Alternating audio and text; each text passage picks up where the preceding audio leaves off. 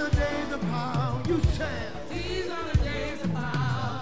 Yes, these are the days of power. Yes, these are the days of power. Good morning. Welcome to Faith in the Morning. Something good is going to happen to you today, so expect miracles. Thank you for joining me today.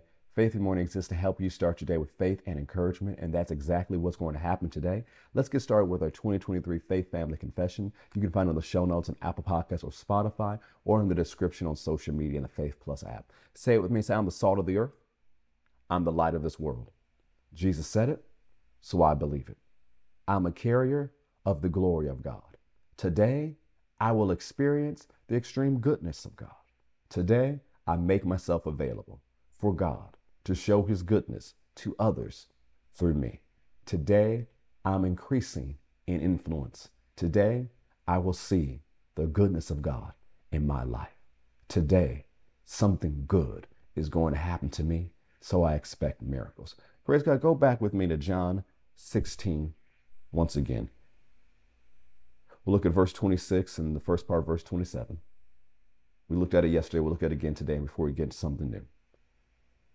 Jesus says, "In that day you will ask in my name, and I do not say that I shall pray the Father for you, for the Father himself loves you." So go ahead, say it out loud, put it in the chat or the comment section. Say, the Father himself loves me. Come on, say it out loud, put it in the chat. Put it in the comment section. Say, the Father himself loves me. One more time, bonus time. Say it again. Say, for the Father himself loves me. God really loves you. And as we said yesterday, that should inform your prayer life. That should affect and impact your perspective on life. The Father himself loves you. But let's take this to Matthew chapter 26, a famous passage that a lot of us know. But let's keep that in our mind about how the Father himself loves us. Matthew chapter 6, verse 25. "Therefore I say to you, do not worry about your life." The King James says, don't take a thought about your life. Now that phrase, do not take a thought, doesn't mean don't think about it. It means don't worry. And this phrase, don't worry, don't be filled with anxiety about your life.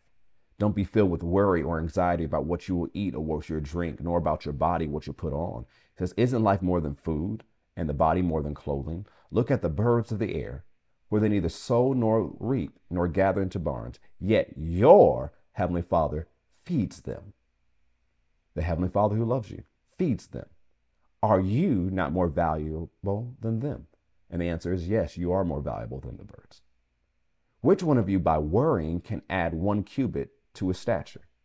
So why do you worry about clothing? Consider the lilies of the field, how they grow. They neither toil nor spin. Yet I say to you that even Solomon in all his glory was not arrayed like one of these.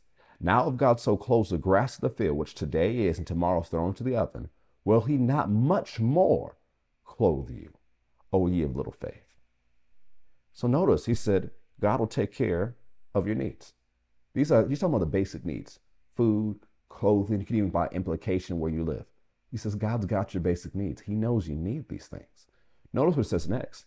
Therefore, do not worry or be filled with anxiety, saying, what shall we eat, or what shall we drink, or what shall we wear? For after all these things, the Gentiles seek. This is what they live for. This is what they go after. This is what drives them. But this shouldn't be what drives us.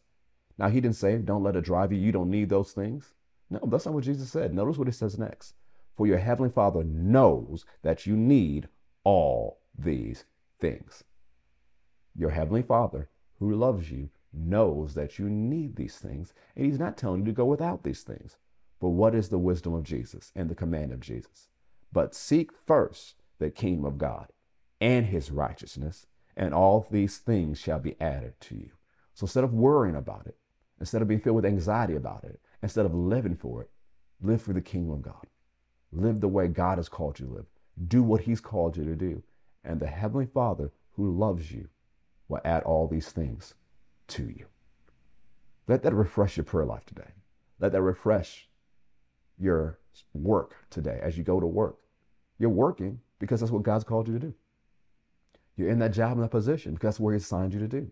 All the things you're doing, you know you're doing it because God has assigned you to do. So take that stress off of it, the worry and the anxiety. You might say, well, Pastor, didn't you hear about all these things going on in the economy and through the nation? Yes, I know.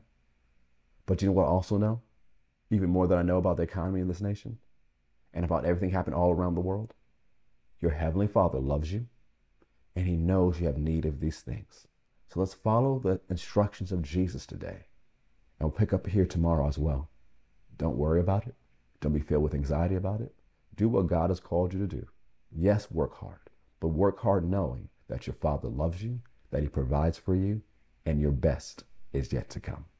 Something good is going to happen to you today, so expect miracles. I'll see you next time on Faith in the Morning. God bless.